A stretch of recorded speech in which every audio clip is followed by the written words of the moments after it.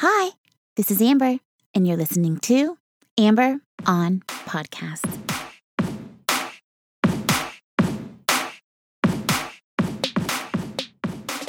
Hi, hello, and welcome to episode number 79 of Amber on Podcast.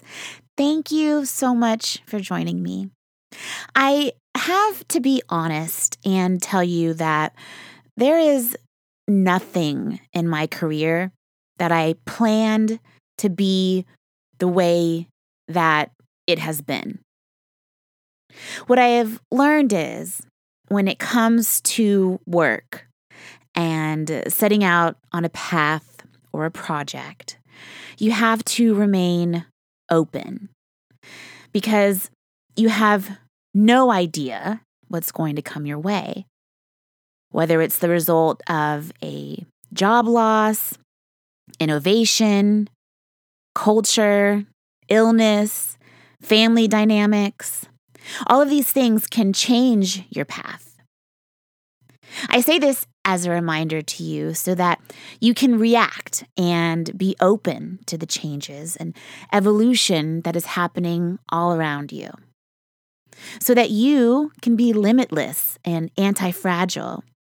Meaning you are not fragile to the world around you. You are strong. You can withstand anything. You are ready for life and all the wonder and magic it will bring you. That is the goal of today's podcast, is to teach you and give you the tools so that you don't feel confined and limited by the world around you. So that you can have the confidence and resilience in yourself to represent your values in a meaningful way through your work. It doesn't have to be so hard, dear listeners. It can be easier. Trust me, I have learned and worked and come a long way from the person I was before to the person I am today. I am a testament to change and growth. And in today's episode, I will share with you why the definition of success we are taught as children is completely wrong, while failure is not the end of the road but the beginning of a new path, and what it means to be limitless and how to achieve it for yourself. If you haven't yet, please take a moment to subscribe to the show. Every Thursday, I release a new episode that is aimed at doing more good, and I would love to have you join me. All right, let's start the show. The wisdom that inspired today's episode comes from Laura Gassner Otting and her interview on the Good Life Project podcast. Laura has had a 25-year-long career of big problem-solving and innovation that began with working in the White House during the Clinton administration, where Laura was one of the key contributors for developing AmeriCorps, which still exists today. After the White House, Laura went on to found an executive search firm, which she later sold. And today, she is a speaker and author traveling around the world, giving talks to those who are looking to create and foster innovation and growth. This innovation and growth is not limited to just business. Laura specializes in knowing and understanding what truly makes people feel completely fulfilled, or, as she calls it, limitless. In her book, Laura teaches how to ignore the rules that created your limits, align your energies and your actions, and do work that really matters so that you can live your best life. This speaks to my heart, dear listeners, because I have made so many scary and bold moves in my career. They have not been easy changes, but I am so very thankful that I did take the chance and try something new. Laura's work is about inspiring you to shed your limitations and redefine failure. You see, there's a problem with how we are taught failure as kids, and it limits what we are willing to try as adults. Because as children, we are taught the definition of other people's success. And that's what's gotten us into so much trouble. Getting the gold star, making straight A's, getting perfect attendance or honor roll. In my house, as a kid, if I came home with all A's and one B, I was asked, why didn't I get all A's? I was taught that anything that is not perfection is a failure. That's a really tough way to live and to grow up. If you are defining your success by perfection as created by everyone else around you, then we are all going to be failures. This is why people are unhappy. They can never measure up. Another side effect of this is when you grow up thinking failure is the end of the line and the end of the story. Then you don't try things later in life. You think, oh, I won't be any good at this, so I'll sit this one out. Even though inside you have a deep desire to just try. But fear sets in, fear of failure. When I was told I wasn't good at something as a kid, I believed them. When I was told I was good, I believed that too. But I was never taught that I could learn and fail and show up and never be at the top of my game, but still be good and still contribute and still win for myself. As kids, we are praised for learning new information each day. Kids are living on the edge of their incompetence every day when they go to school. They have no idea what's coming next and what they will learn. Everything's a new challenge. Then as adults, we get paid, promoted, and praised for living at the center of our excellence, doing the thing we do well. We aren't pushed out of our comfort zone. But that's where we grow. That's how we grow. If you don't see failure as finale and you get to the end of the road, that doesn't mean it's over. It means you need to hike or swim or jump to get to the next level. Because you know there's another path out there. You just have to figure out how to get there. And just figuring out the new path is empowering. When I lost my job and was nearly homeless, I really thought it was over for me. At first, I gave up. I failed miserably.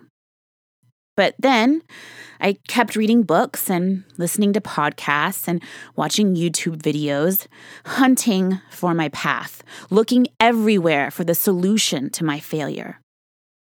And I found it. I found my solution and my path by listening to other people's stories about failure and perseverance. I realized I was not alone. I was not the first person to lose a job. I was not the first person to lose all their money. I was not alone. And that gave me strength and clarity to find myself, to discover my values, and do the work that truly brings me joy.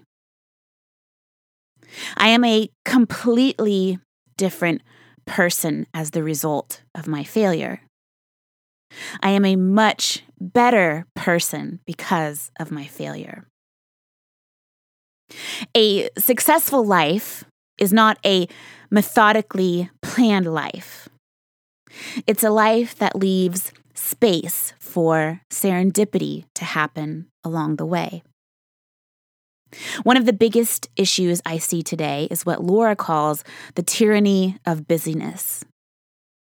We think we have to constantly check our email or scroll our Instagram feed for fear that we will miss something. And what we are really missing out on is ourselves. is the time we need with our own thoughts to determine our own values, and not whatever shiny object is in front of us or moving picture. Our ability to actually know ourselves by spending time in solitude, in contemplation, in stillness, and observation, it's being robbed by our devices. Being able to sit or walk and just be by myself without my phone or my headphones has been a game changer for my anxiety and my stress. It's helped my life overall. There's a technique called grounding that I learned in therapy, and I use it to bring myself back into the present moment and live and breathe with gratitude and appreciation in that moment. The idea is that you hold something in your hand that has some weight to it, and you take in your moment. You look around, you observe, look at the sky, or you can close your eyes, and you ground yourself in that moment. Try it for yourself. When you are sitting at your computer trying to answer emails that keep chiming in and overwhelm you, stop, pick something up, and ground yourself. Remember, you are here in this moment that you will never get back. Breathe, close your eyes if you can, and just be for a minute or 3 minutes, 5 minutes. This makes all the difference for me. The longer, the better, and the more I can include nature, the better. So taking a walk outside is my favorite grounding technique when I can fit it in. Laura teaches us that the world is going to change around you, and you are going to change within the world.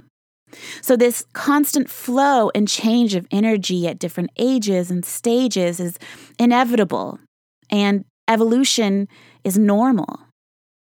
We should accept that and see it as potential and promise rather than limitations. This is what we are here to do, to share ourselves and give love and life to the world, to make it a better place. Each and every one of you has a unique gift to share, and you deserve to share it. When what you do matches who you are, and you can manifest your values and your energy in the world in a way that makes you and the world a better place, that is being limitless. It's a responsibility that we have to ourselves and to the world around us. And lastly, if you know something, don't wait for anyone to give you permission to know it. We all have specific knowledge that is shareable and valuable. Don't discount your knowledge because you don't have letters behind your name or a special certification or accolade. Especially all my ladies out there, don't wait for permission. Just tell the world what you know. Ask yourself, what is the one thing I know about to my core? You can write a book about it or start a business teaching people. You don't need permission to share your knowledge. That is exactly how Laura became a world-class speaker and author.